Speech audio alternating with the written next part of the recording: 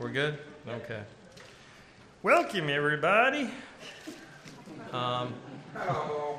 Hi, everybody. It's me, Dr. Nick. Anyway, Turn your mic. so what? Turn your mic on. Oh, turn my mic on. I'm a bad man. Hello? You there, everybody? Okay, good. I'm glad you can hear me now. All right, well, today we're going to continue we began a discussion of sexual morality and the Corinthians, and specifically the position that Christians found themselves in Corinth. We know that Corinth was generally a sexually moral or sexually immoral place. It was an immoral place, that's right. And so the problem that Christians had was they found themselves in the middle of a society in which sexual immorality was rather normal, and therefore it was going to be the case, one, that many of those who had become Christians had come out of sexual immorality, sometimes sexual perversion. And Paul mentions this, of course, in 1 Corinthians 6. But in 1 Corinthians 5, he discusses sexual immorality that is not normal. So even cultures where sexual perversion is being normed will sometimes have still taboos that they do not wish to see broken. Our society is becoming increasingly perverse. We now, norm things that we didn't even talk about when I was in high school, and I realized that was another century, but it wasn't that long ago. It was, well, maybe it was 40 years ago or so, but or a little under that. But the issue being, there's been tremendous change regarding sexual mores within our country, and yet there are still things that are still taboo within our environment. What would they include, for instance? Pedophilia still is not mainstream. They're trying. There are a lot of people who are pushing very hard on that particular side, but most people are still, no, we don't like that, as a general rule. So we still as a society are saying that that's bad. One of the problems that we have, though, as a society, and we'll kind of discuss that, is what is our objection to things like pedophilia at this point based upon? Graham? It just doesn't seem normal. Yeah, traditions. It's not normed. That's it. It's outside the norm, and it's still far enough outside the norm that we don't like it. And the only argument that can be made is that we view it as what? Abuse. Harmful, right? So if we can make an argument that it's not abuse, it's not child abuse, then the last remaining impediment to it will disappear. And I would argue that we're doing that very quickly through the transgender movement, because at one time the idea of neutering young men and sterilizing young women prior to puberty would have been viewed as child abuse, would it not? You guys all grew up in the United States. Yeah, this would have been something shocking. Do we still view it that way? No, we view it as very good. So we are coming to a point where we are redefining the entire topic of abuse. And so if taking children into, and I'm sorry to say this, gay bars and gay nightclubs that specialize in sexualized dancing and things like that, and saying this is good, whereas we would have once said this is illegal because it's abuse. If we're able to do that, it won't be very long before we get into the realm of full-blown pedophilia and say that sex with children is a good thing. Certainly, interestingly enough, Bertrand Russell and a number of other, Aldous Huxley and so on, saw that would probably be the way that our society curved. And certainly there were a number of men like Alfred Kinsey who were working very hard to make sure that was the case. But that's us today. All of that to say we are in the midst of social upheaval and turmoil because we have lost our footing. We have lost our foundation. We are now tossed to and fro upon every wind and wave of cultural change. Believe it or not, the Corinthians had a little more stability within their society when it came to certain forms of evil, and we're going to talk about that coming up. But first, what should we do before we begin? We should pray. That's correct. Let's go ahead and pray. God our Father, we pray, Lord, that you would be with us and that you would help us to understand our time and that we would view it through the lens of Scripture. that we would be applying your inerrant word to everything that is about us and everything certainly that we do and we say. Help us to be people who do have a foundation, who stand firm upon your word. We know, O Lord, that the grass withers, the flower fades, but that your word will stand forever. And literally, it will go on into eternity. These are truths that have always been and will always be. And so therefore, we know that when we take our stand upon Scripture, we are on the most solid foundation. Help us not to slide into compromise and pragmatism and find ourselves taking our bearings by flotsam and jetsam, the to and fro of society and mores that change radically over time. We pray, Lord, that you would help us to remain firm and to remember the gospel, to remember that even for those who sin, and even sin egregiously, that there's still forgiveness, that there's still repentance, that there is still new life and a new creation, Lord, that we can be changed radically from who we once were and made again after the glorious image of your Son, Jesus Christ, who is that model to which we are being conformed. And we pray this in Jesus' holy name. Amen. All right, let's hit it. Okay. The Romans, obviously, they had a very highly structured family life, and it was very important to them. This is actually a frieze. It's much larger. I'll show you. I've got some pictures of the larger frieze showing the family of Augustus, the various members of his family, many of whom ended up dying under curious circumstances.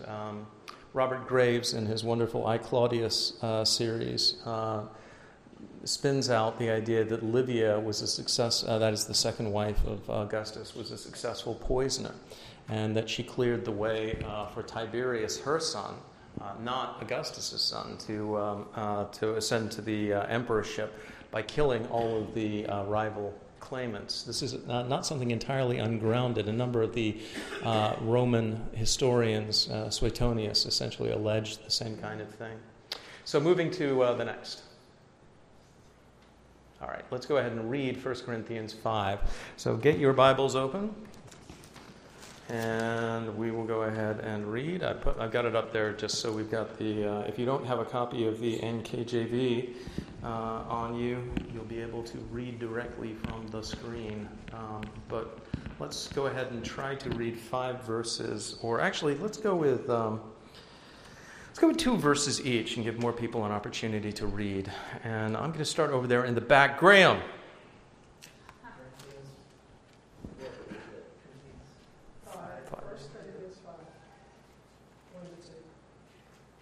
Are you not ready? Okay, Ashley, you're up. It is actually reported that there is sexual immorality among you, and such sexual immorality as is not even named among the Gentiles, that a man has his father's wife. And you are puffed up and have not rather mourned, that he who has done this deed might be taken away from among you. Graham, you ready?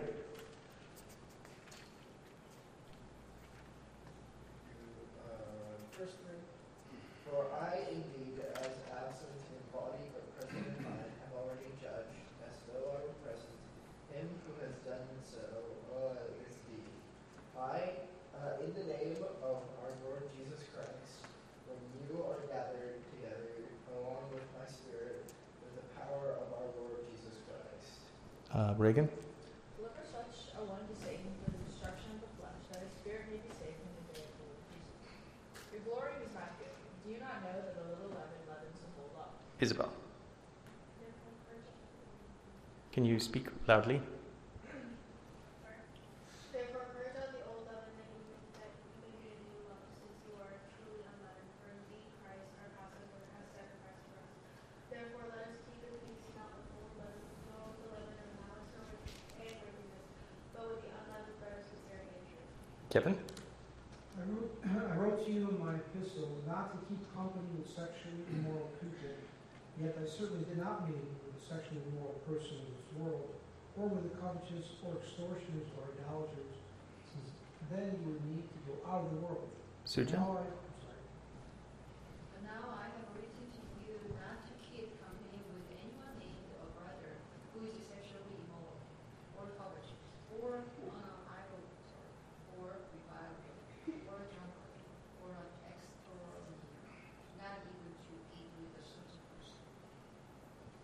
Jamie? For what have I to do with judging those who are outside? Do you not judge those who are inside? But those who are outside, God judges. Therefore, put away from yourselves the evil person. All right, so Paul in 1 Corinthians 5 is responding to a report.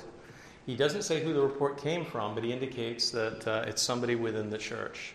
Throughout the letter, he indicates he's been receiving letters, updates on what's going on with the congregations, and this is something that he encouraged the Christians in various places to do, to write to him and let him know how things were going, what he could pray about. He says he prays constantly for the congregations that he planted. And in this, he's offering, obviously, not just his advice, but he's telling them what to do. And he's saying, act in this way in a church court manner. Okay? He's saying, act in essence as a session to remove these people, right? To remove this person, certainly. Now, it's interesting that they only pick on him, which would seem to indicate what? He focuses on the man, which would seem to indicate The woman's outside. the woman is outside the congregation. She's not a Christian. It's not made explicit, but we can read between the lines and get that. But let's talk then about the cultural setting, and in particular one line that Paul says, it is actually reported that there is sexual immorality among you, and such sexual immorality is not even named among the Gentiles. And by Gentiles he means, the Hellenists and the Romans, in essence, outside the church. Sexual immorality is not, is not even named among the Gentiles as part of the larger frieze of the Roman family of Augustus. The Greeks had no single word to describe incest. Instead, it was subsumed under the phrase gamos anosius, or unholy union. Let's go to the next. The Romans did, however, they did have their own word, and our word incest comes directly from it, incestum. Incestum comes from the word castum, or pure, and it literally means not pure. So as when you add the in to it, it means not pure. So, yeah. So again, it's very close to the Greek root for unholy, but not pure. So going to the next. While the Roman Corinth, shouldn't be a definite article, sorry. While Roman Corinth was famous for its sexual promiscuity, including both heterosexual and homosexual ritual prostitution, and fell far short of biblical standards of sexual morality, there were many things apart from what we traditionally call incest that fell under the not pure standard of incestum and would have shocked and offended Romans. I'll give you 2 examples of them, actually 3 examples.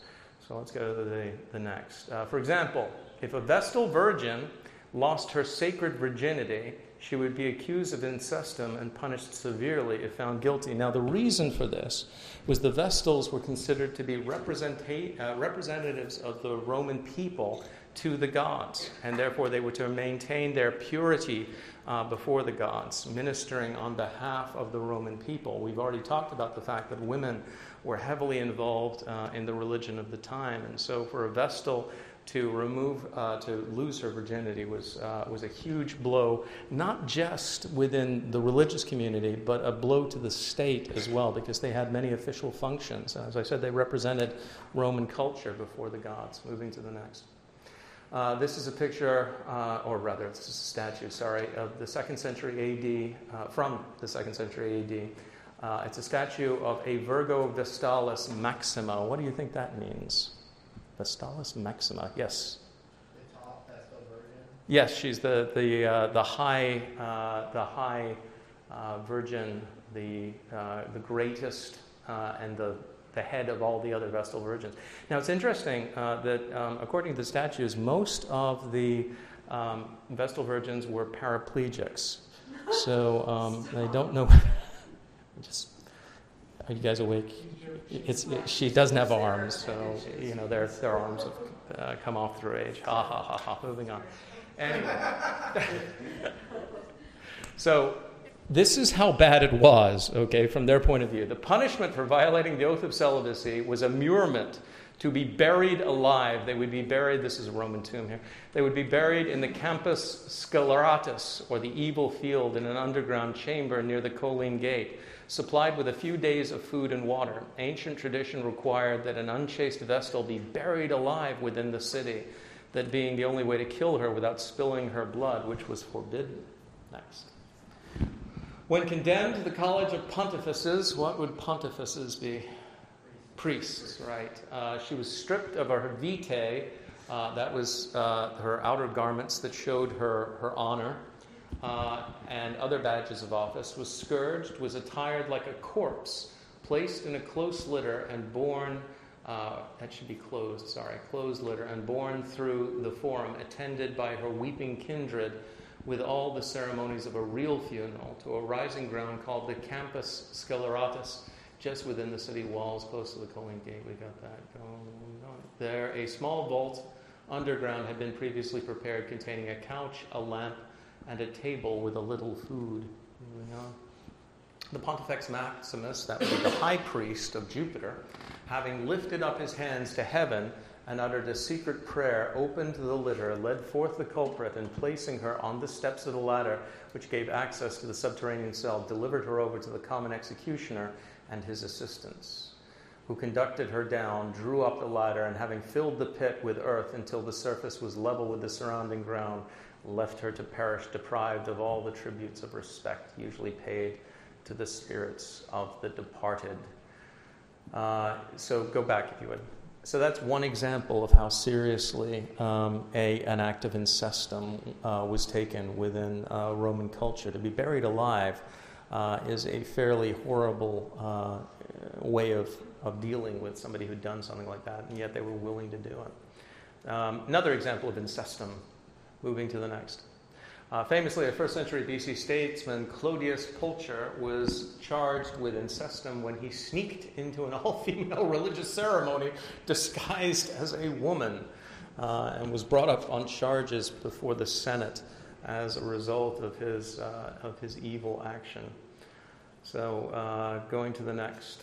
It's important to remember that while incest was common among the Greek and Roman gods, this is something, give me some incestuous relationships between Greek and Roman gods. Yes? Hera and Zeus. Hera and Zeus, brother and sister. Exactly, that would be one of the main ones. These gods were not supposed to be the role models morally for their worshippers. They made it very clear that we were not supposed to emulate, that these were the gods, they did what they wanted. But we were not supposed to be emulating their actions. In fact, they had to maintain a higher standard of morality than the gods, which was clearly not, the way of Christianity. Moving to the next. This was deeply steeped in their culture. All Greeks and most Romans, for instance, would have been familiar with the story of Oedipus Rex by Sophocles. Somebody spell out the story of Oedipus Rex for me. Yes? Okay, Jamie. So Oedipus was born to a king and queen. Before he was born, there was a prophecy that he would kill his father and sleep with his mother. Mm-hmm. And so the father has a servant, take the baby and get rid of it. The servant doesn't want to kill it, so he gives it to the shepherd, and the shepherd raises the boy. And the boy has no idea who his real father is. When he grows up, he goes back to the kingdom of his father, and he doesn't know who his father and mother are. He kills his father and ends up marrying his mother. And then it comes to light, everything. And I think, he's blinded or something. Yeah, so...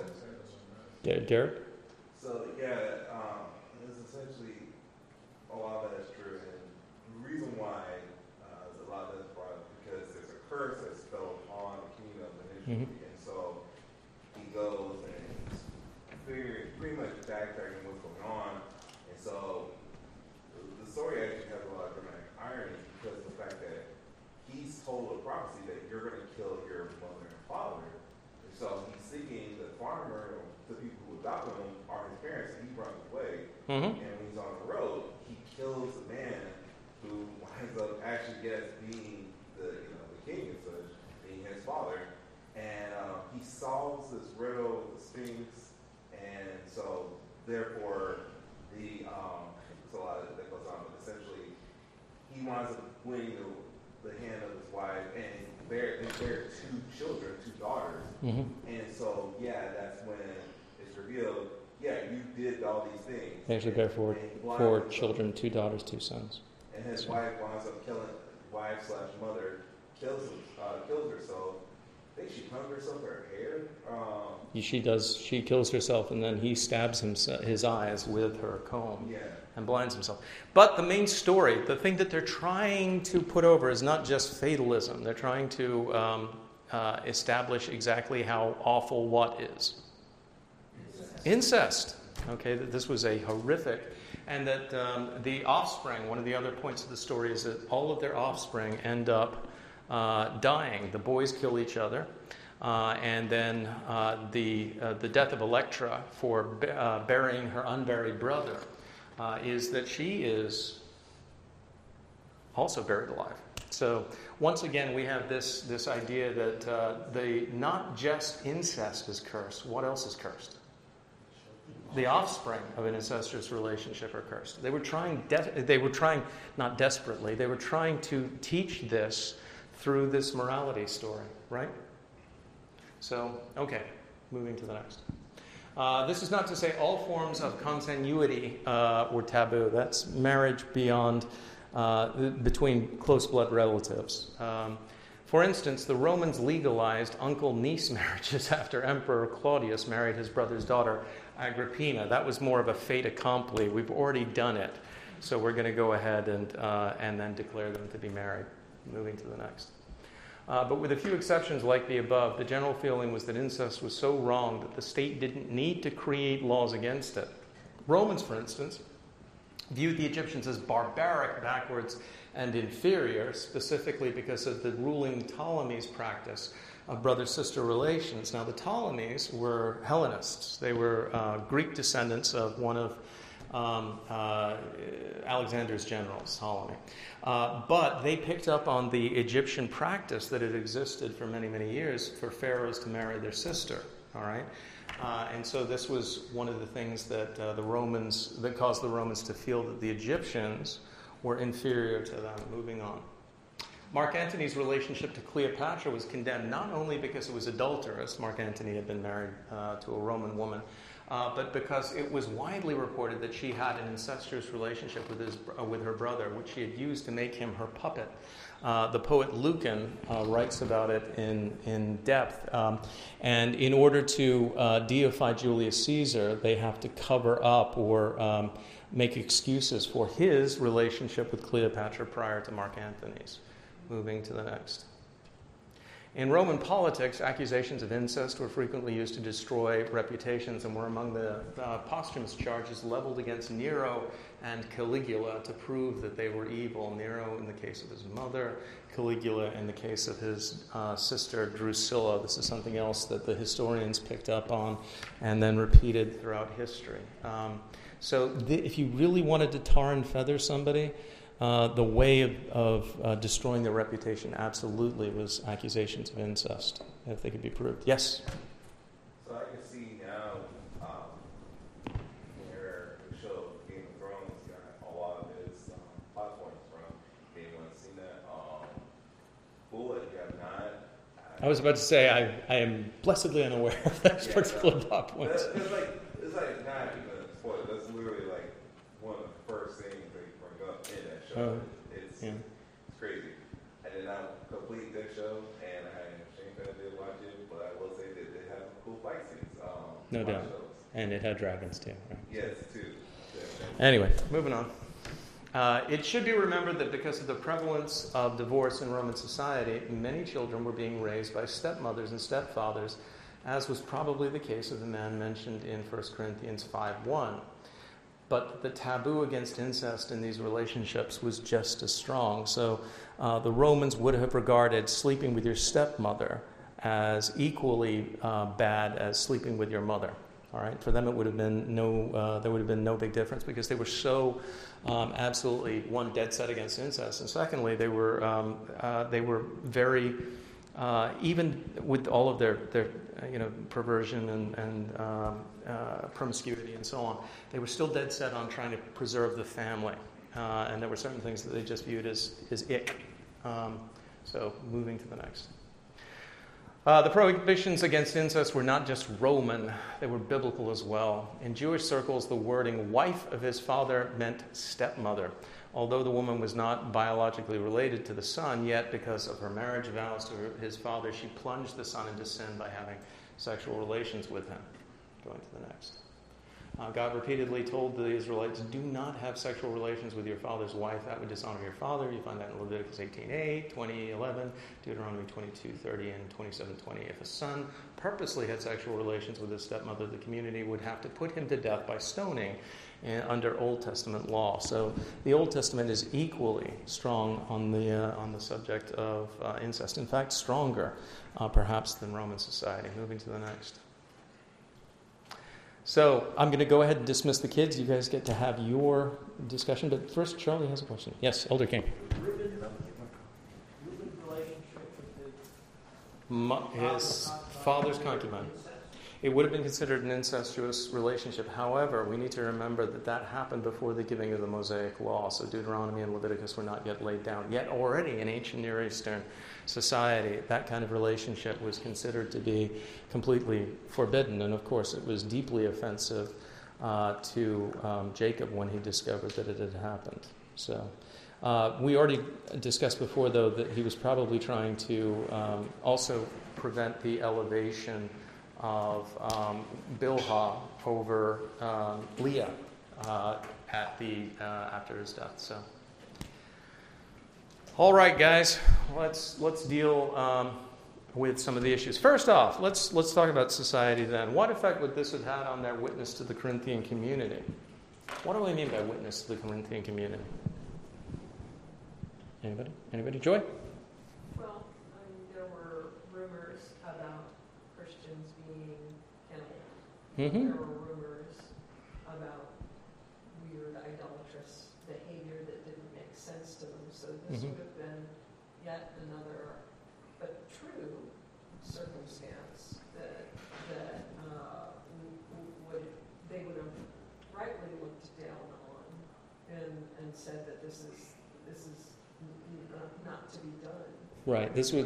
They would have said that this is something that obviously marks out these Christians, that they practice that kind of thing. Interestingly enough, historically, what Christian practice that we think nothing of today seemed to reinforce their belief that the Christians practice incest? Jamie? We call our fellow believers brothers and sisters, right. So, the idea that, I can call my wife sister, but amongst the Romans, you would never call your wife sister. So they misunderstood that. Where did the cannibalism thing come from? Does anybody remember? Yes, Joy? The Lord's Supper. From the Lord's Supper. And their practice was did they practice open communion? Who can tell me here? No, they practiced closed communion. There's 3 different kinds of communion. There's open communion, close communion, and closed communion. Open communion is anybody can come to the table as long as they judge themselves to be worthily taking the elements. So you fence the table, but you invite everybody who's professes to be a believer in Christ to come to the table. Closed communion is that only members either of your denomination or your church or people who have been examined by the session and have a reference from another church can come to the table. That was the Scottish practice. Closed communion appears to have been the apostolic practice, or at least the early church practice. Closed communion would be that no one outside of that particular congregation can come to the table. And so they would have the majority of the service, and then they would retreat to have the agapen. And so the Romans would send in spies, but these spies wouldn't want to go the whole hog and become members of the church itself. But they would sit in on the worship service, and then all the Christians would suddenly get up at the end of the service for the agapen, and they would leave and go into another room, and he would say, what are they going to do? Oh, they're going to eat the body and blood they're going to partake of the body and blood of the Lord. And he's like, oh, they're going to practice cannibalism in the other room. So many Romans, took that report and spread it abroad. So it's interesting how those things come about. So the Corinthians, and keep in mind Christianity was brand new, and there wasn't much knowledge about what the Christians believed. There were a lot of mystery religions where they also didn't understand what they practiced. It wasn't our grandma's religion. Everybody in Corinth would have been going to the temples of Aphrodite and Zeus and Jupiter for years, or Zeus is Jupiter, but Jupiter, Maximus for years, and then suddenly this new religion pulls into town. They're not quite the Jews who they just know are really, they stay by themselves. They have their own little synagogues. And Ty, I see that hand. Just piggyback on what Joy said. Mm-hmm. Said that it's still true today Mm-hmm. that the world closely examines our behavior Yeah. and what we do, and so it's like, oh, you call yourself a Christian, but you do this, Right. and this. It has the same. It impacts our ability to witness. Because we're no different than the world is what they Right. what they say. Increasingly, you got to remember also the world does not have any clue what Christians actually believe. So often there are simply rumors and things that are spread abroad by, our media is kind of like the Roman spies back then.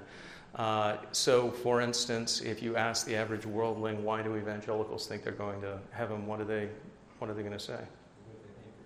Because they think they're better, actually, than everybody else, based on their own self-righteousness and stuff like that, and that everybody else is going to go to hell. So that would be, one of the common misunderstandings that's in the society at this point in time. So if they want to have a good witness amongst the Corinthian community, then certainly they cannot be practicing this. Now, if it had been acceptable within the Bible, then should they have stopped it anyway? No. If something is taught within the Word of God, then regardless of what the culture thinks about it, we need to be doing it. So I once had I've used this before, but I had a hilarious conversation with a pastor once who was upset about liturgical dancing that had happened at one of the General Assemblies. And he said, "Do you believe that's in the Scriptures?" And I said, "No, no, I do not believe that's in the Scripture, and certainly not within, And he said, well, they always bring up David, and I was like, yeah, dancing before the ark is. I believe that Christians can dance and they can be happy, and certainly, but we don't have any Levitical dancing prescribed for worship within the Old Testament, and certainly there's nothing in the New Testament worship, which is our model, which would lead us in that direction of dancing within our worship services." And he said, even if the Bible had said that we're supposed to dance, I wouldn't dance in a worship service. And I said to him, "Brother, we would have to." I said, "I'm a terrible dancer, but nonetheless, I'd be shucking and jiving and trying to get better no matter what."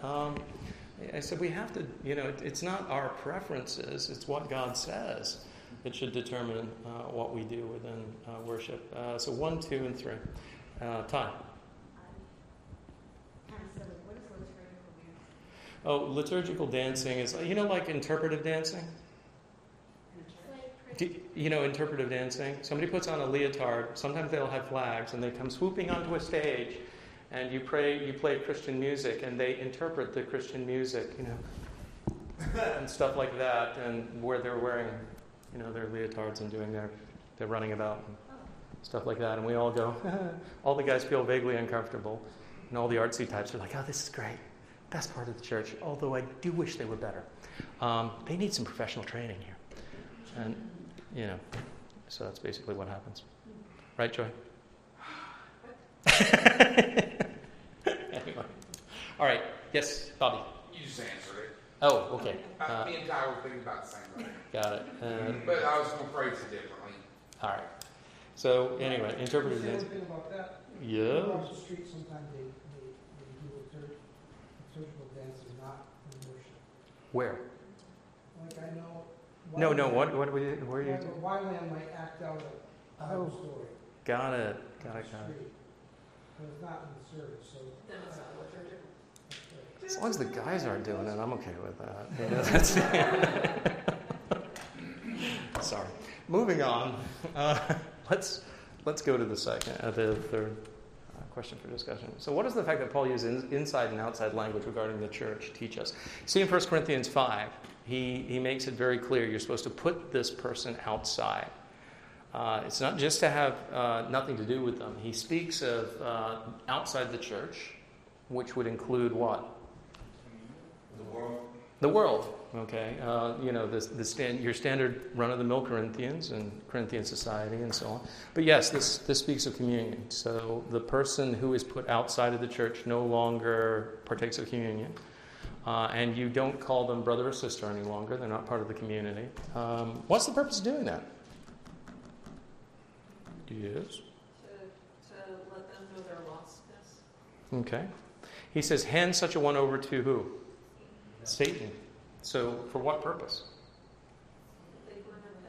Yeah, so they might be disciplined. Now, this person really is living according to Satan's will. He's doing his desires in this. But by putting them out of the church and handing them over to him, they're making it explicit. They're saying, you have no part in this with us. All right? Your actions and your failure to repent indicate to us that this is the real state of your soul. Yes, Derek. So just help speed me up. Where did you guys read earlier tonight? Because I came in a little late. 1 Corinthians 5. Cool. 1 Corinthians 5. Second of all, big news. Coffee is ready if you need some. So you know that. All right. Too late. Already the tiredness has overwhelmed my brain. All right. So somebody else had their hand up. I can't. It was probably yes. Go ahead. It was somebody else, but I'm thinking that. Take it. Take it, man. Kevin, what was? I think maybe you're getting to this. The other reason was, as alluded to in the second, verse 6. Mm-hmm. The little leaven leavens the whole lump. Yep. Yeah. Therefore, purge out the leaven that you may be new lump, etc. So there's a leavening effect of sin that is not corrected. Right. If you don't discipline this relationship, in fact, if you glory in grace while allowing this to take place, what are you going to get? You're going to get more sin, more sexual sin, certainly. Moving to the next. Yeah. Well, I wanted to make a comment about the liturgical dance, or the dancing on the streets, Christian dancing on the streets. mm-hmm. So it's not a violation of the second commandment. It is not. They're Christian. Not unless you're going about pretending to be Jesus, yeah. Yeah. But on the one hand, on the other hand, it's not really trusting in his methods, right? His word. His word says it's the preaching of his word that he uses to convert souls. Mm-hmm. So I think there is something wrong with it, even though it's not a violation of the second commandment. It's a violation of something. You're not using God's means that He's given us, that He's promised to bless. Okay. Son and then Kim. I respectfully disagree because I think there are times where people worship God personally with, God and that person differently. And, just like David danced to the Lord, and there's plenty of people that grabbed the tambourine and started dancing and singing to the Lord because they wanted to gift Him with something. And I think if your heart is truly for Him, and it just depends on where your heart is and what your intent is. But I don't think that He would shun that. I don't think it's like, oh, you're terrible because you're doing this. If you're out there doing it as a spectacle, that's one thing. But I don't know. Kevin and then Derek and then Joy. I like my common question. Do you believe that men will be saved apart from the preaching of the word and the word read or the word itself? Is that if so, there's a basis for there. If your intent is to preach the gospel that you're not preaching, I would agree in a sense. Well, generally speaking, chapter 14 of the Westminster Confession, I think, puts it rightly, and Romans 10 backs it up, that it's the word that saves. And that word can be read, that word can be preached, but nonetheless, it's the word that saves. To Jamie's point, I don't believe that, it's the way she twirled that flag taught me that I was a sinner and I needed to be, saved by.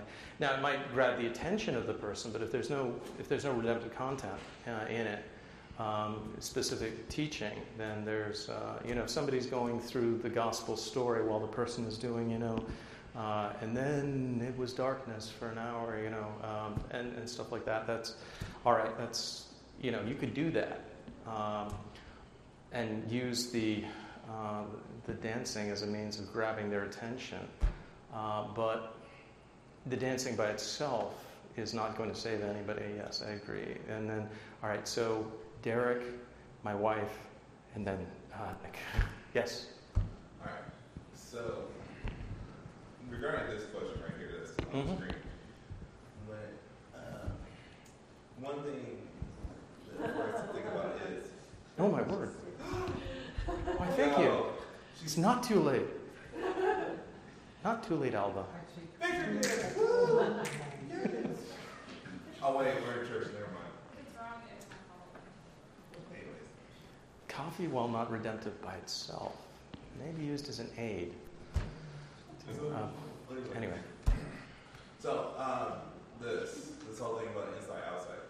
Well, Paul mentioned at various times, I think he does mention, is it in 1 Corinthians where he talks about, no, it's in Ephesians, right, where he talks about the body of Christ.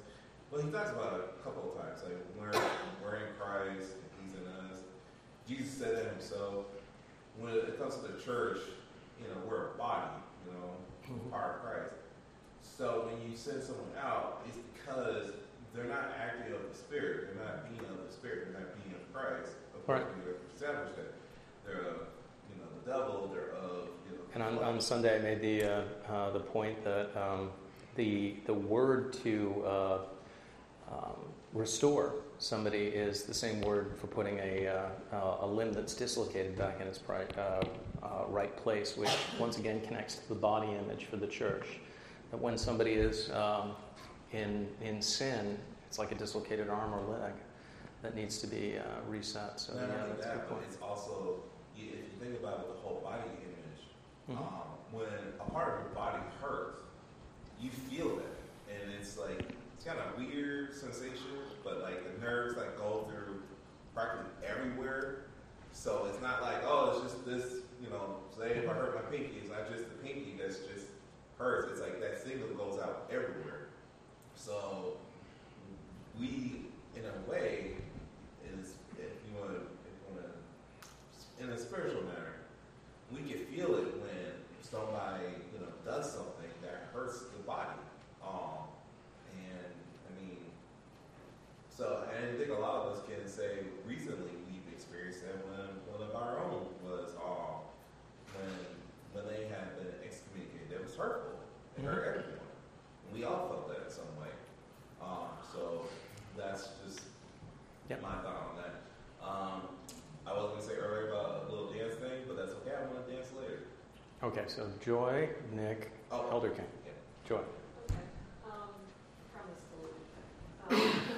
I got to loop that. I'll circle back. Martin Luther, when asked about the vocation, what people's vocation should be, addressed and said that, be a milkmaid or a cobbler with the word of God. I think so I'm getting back to it. The manner in which we should call attention to ourselves should always be anything that provokes the gospel going alongside it. And that's what makes this so insidious, in that it's something that doesn't please the Lord, right. And therefore if you're calling attention to it, it calls attention to the church in that sense, right? So it's bad. But I think that if you can be someone who excels in anything, in like this or that or whatever it is, it's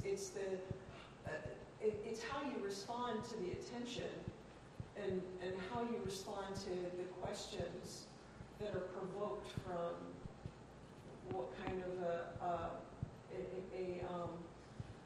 what's the word I'm thinking of?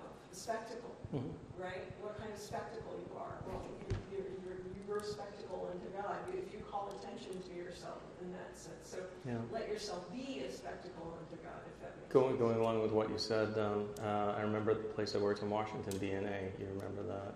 I worked with a coworker, and the one who was most often talking about Jesus and telling people they needed to get right was also well known as somebody who slept during the job, who stole from the company, and who had multiple children out of wedlock. And they're like, "Who are you telling me to be, that I'm out of keeping?" So the way they lived was actually a scandal amongst the Gentiles, and it destroyed their. Nick, you're next up. My thing was going to be on the dancing part of it. Mm-hmm. Actually, in a weird way, Joy kind of touched on it. I've seen. Weird I've seen, like, we'll call them dance recitals, right? Where it's not liturgical, nor is it even not improvised. What is the word that you use? Interpretive or anything of that nature towards Scripture, but more so they'll do like a dance on the street or a dance at an event or a venue of some sort, and then they'll be like, after the show, come by our table and take a look at our table, come check us out, XYZ, whatever. Then you get to the table, and yes, they're giving you some basic information about their group or whatever, but that is where the word will be preached. I've seen things of that nature done. And what I was going to say to Joy's point, or how Joy kind of touched on what I was thinking, was be a dancer to the glory of God. Yeah. So, if you're a dancer and you're a good dancer, We used to on the streets of Fayetteville do bait and switch all the time. We'd hey, come get a balloon and some gospel material. Was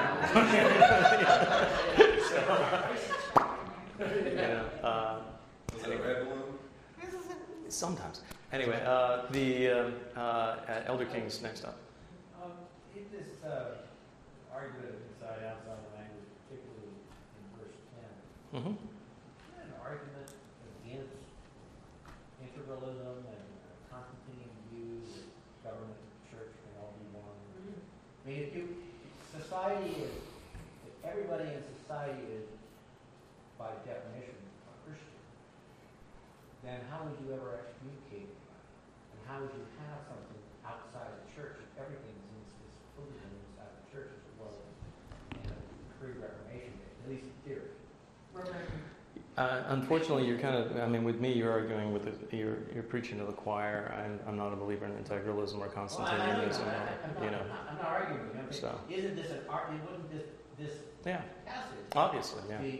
I mean, constantly the apostles draw the line between the world and the church, not in the savage 2K way where you set up two kingdoms that don't have any sort of overlap whatsoever. Where a Christian, what it means to be a good Christian citizen is utterly different from what it means to be a good Christian.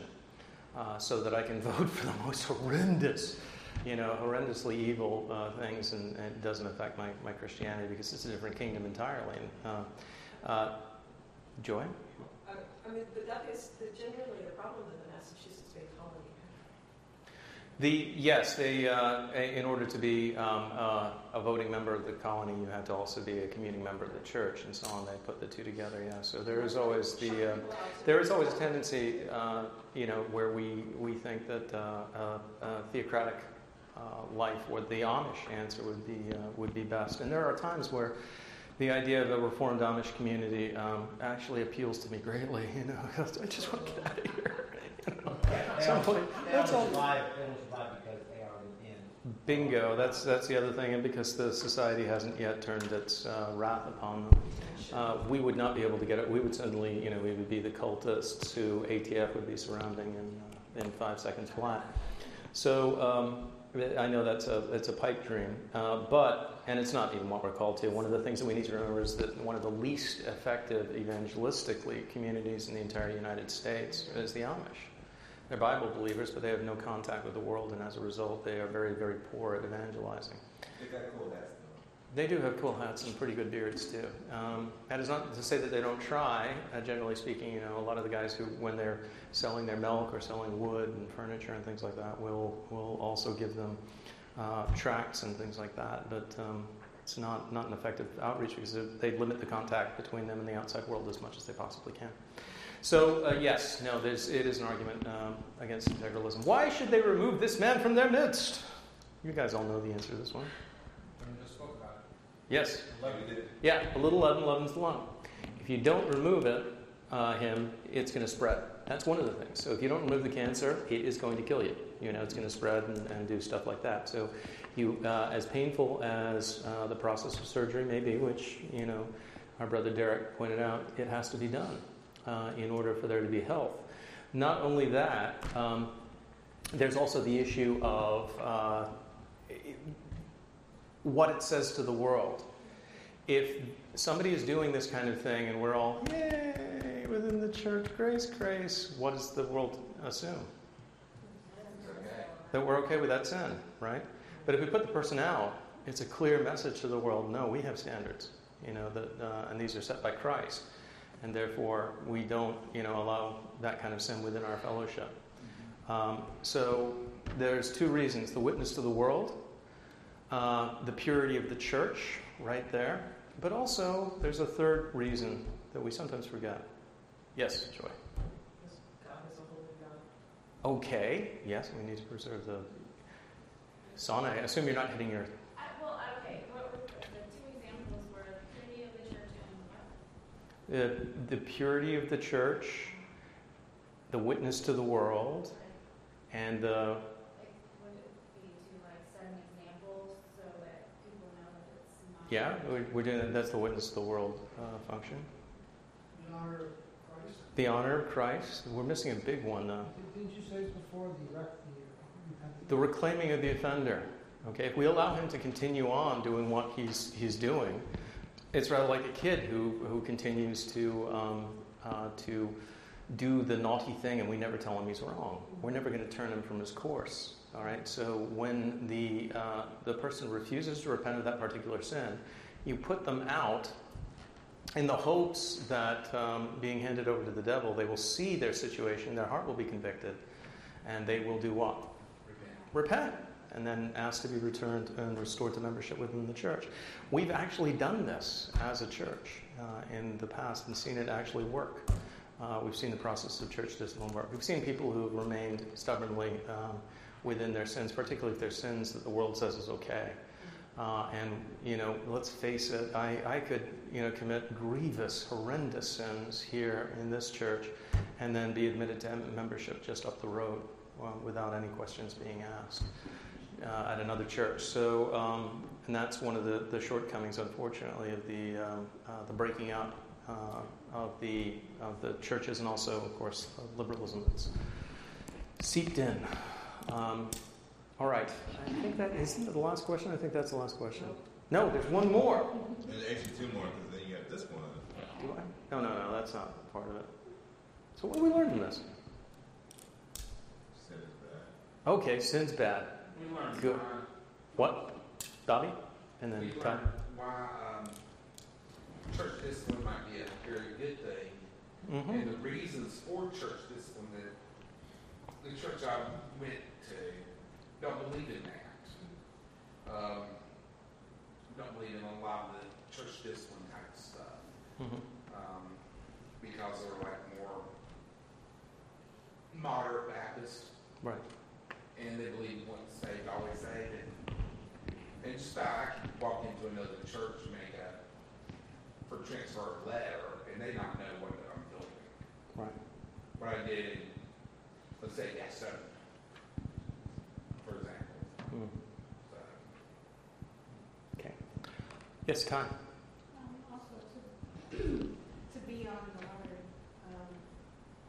growth in your church and catch them before they spread, as well as the importance of maintaining the integrity of the church so that you can better witness for Christ outside. That's one of the very important things. One of the things that Paul says in Galatians 6 is bear one another's burdens. I was very struck by that in a recent case. I won't give his name, but he was a minister, and he was recently removed from his office, a Reformed Baptist minister, and somebody who was a big name within the internet community, especially amongst the discernment crowd, the people who spend all of their time finding stuff that's wrong and then exposing it.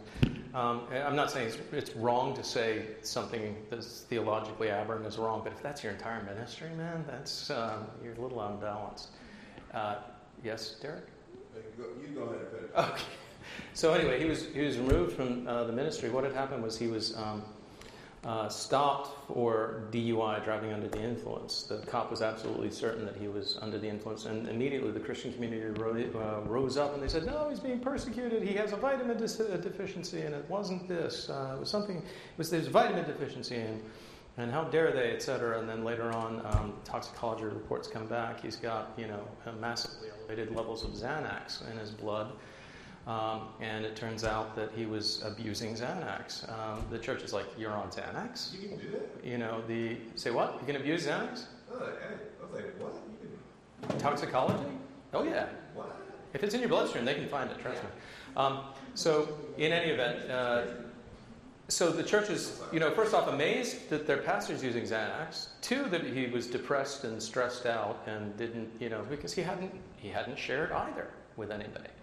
What was he doing? He was operating below the radar. So therefore, nobody could keep tabs on one another. They couldn't know. Now, a lot of churches actually are structured so nobody knows what's going on in your life. Generally speaking, you can tell if the lights are up here and down there it's dim during the service. Nobody wants to know what's going on in your life. Okay, that's a general rule that you can follow in most places. But if we aren't transparent and if we don't know one another, we can't bear one another's burdens, and the entire process of church discipline breaks down. What you have are just horrific eruptions. Suddenly you ask, "Where's family X?" "Oh, he ran off with his secretary, and she's too embarrassed to come back to church." And you're like, how did this happen? And there's nothing that can be done about it. So we need to be transparent. We need to know each other. We need to not be obviously nosy or rude, but we need to be able to ask those questions, to look each other in the eye and ask, "How are you really doing?" Not just get fine. And fine. Everybody's fine until they, like I said, until they aren't fine all of a sudden. Anyway, who was next? There was somebody else. Derek, you wanted to say something, and then Nick has his hand. And then we're going to pray. Sorry. Got it. Thank you, man. So one of the things that came to mind is I feel like some people would try to argue this point. They'll try to argue why, I guess, against church discipline. And so one of the things I think about it is, for instance, it's been a thing technically, even though it wasn't called a church, it's been a thing since Moses, where the laws were established and God would say over and over, and particularly in Deuteronomy, when it came to, if you read chapter 18 and 22 as well, when he talks about the sexual immoral sins, he says that get these people out, pretty much outside the camp. Yeah, outside the camp or death. So and actually, they went together. If you were going to stone them to death, you didn't do it in the camp. You took them outside the community. So one thing, thank God that He sent Jesus down, so that way you don't have to do that anymore. Because you could totally deal with that. But also, Jesus did say as well. Now, it might be going out of context a little bit, but He says, "I'm here to divide. I'm here to divide the believers from the non-believers and such." And He says over and over at times, if you're practicing lawlessness, He doesn't know you. And Grammar tells us, don't associate with people who are dealing with, dealing with sin, who are, practicing that. Right. It's one thing to be struggling and you're repenting and you're going through sanctification of that. But it's another to just be like, I'm going to indulge in this all the time. It's cool. Like, what you going to say about it? And it's like, okay, well, you set a bad example, so you got to go. Yep. No, you're right. It's it's something that will inevitably have an effect. It goes from person to person. I hate to cut you off, but we have got to pray. We're already 5 minutes I know out. they do this off thing. I gotta press the. Yes, you do need to turn that off. We need to say goodbye to everybody who's. Okay, Son, you direct me. I press the off on Thank the you, Son. picture. I'll come back there. It's been a minute since I've done this. Okay.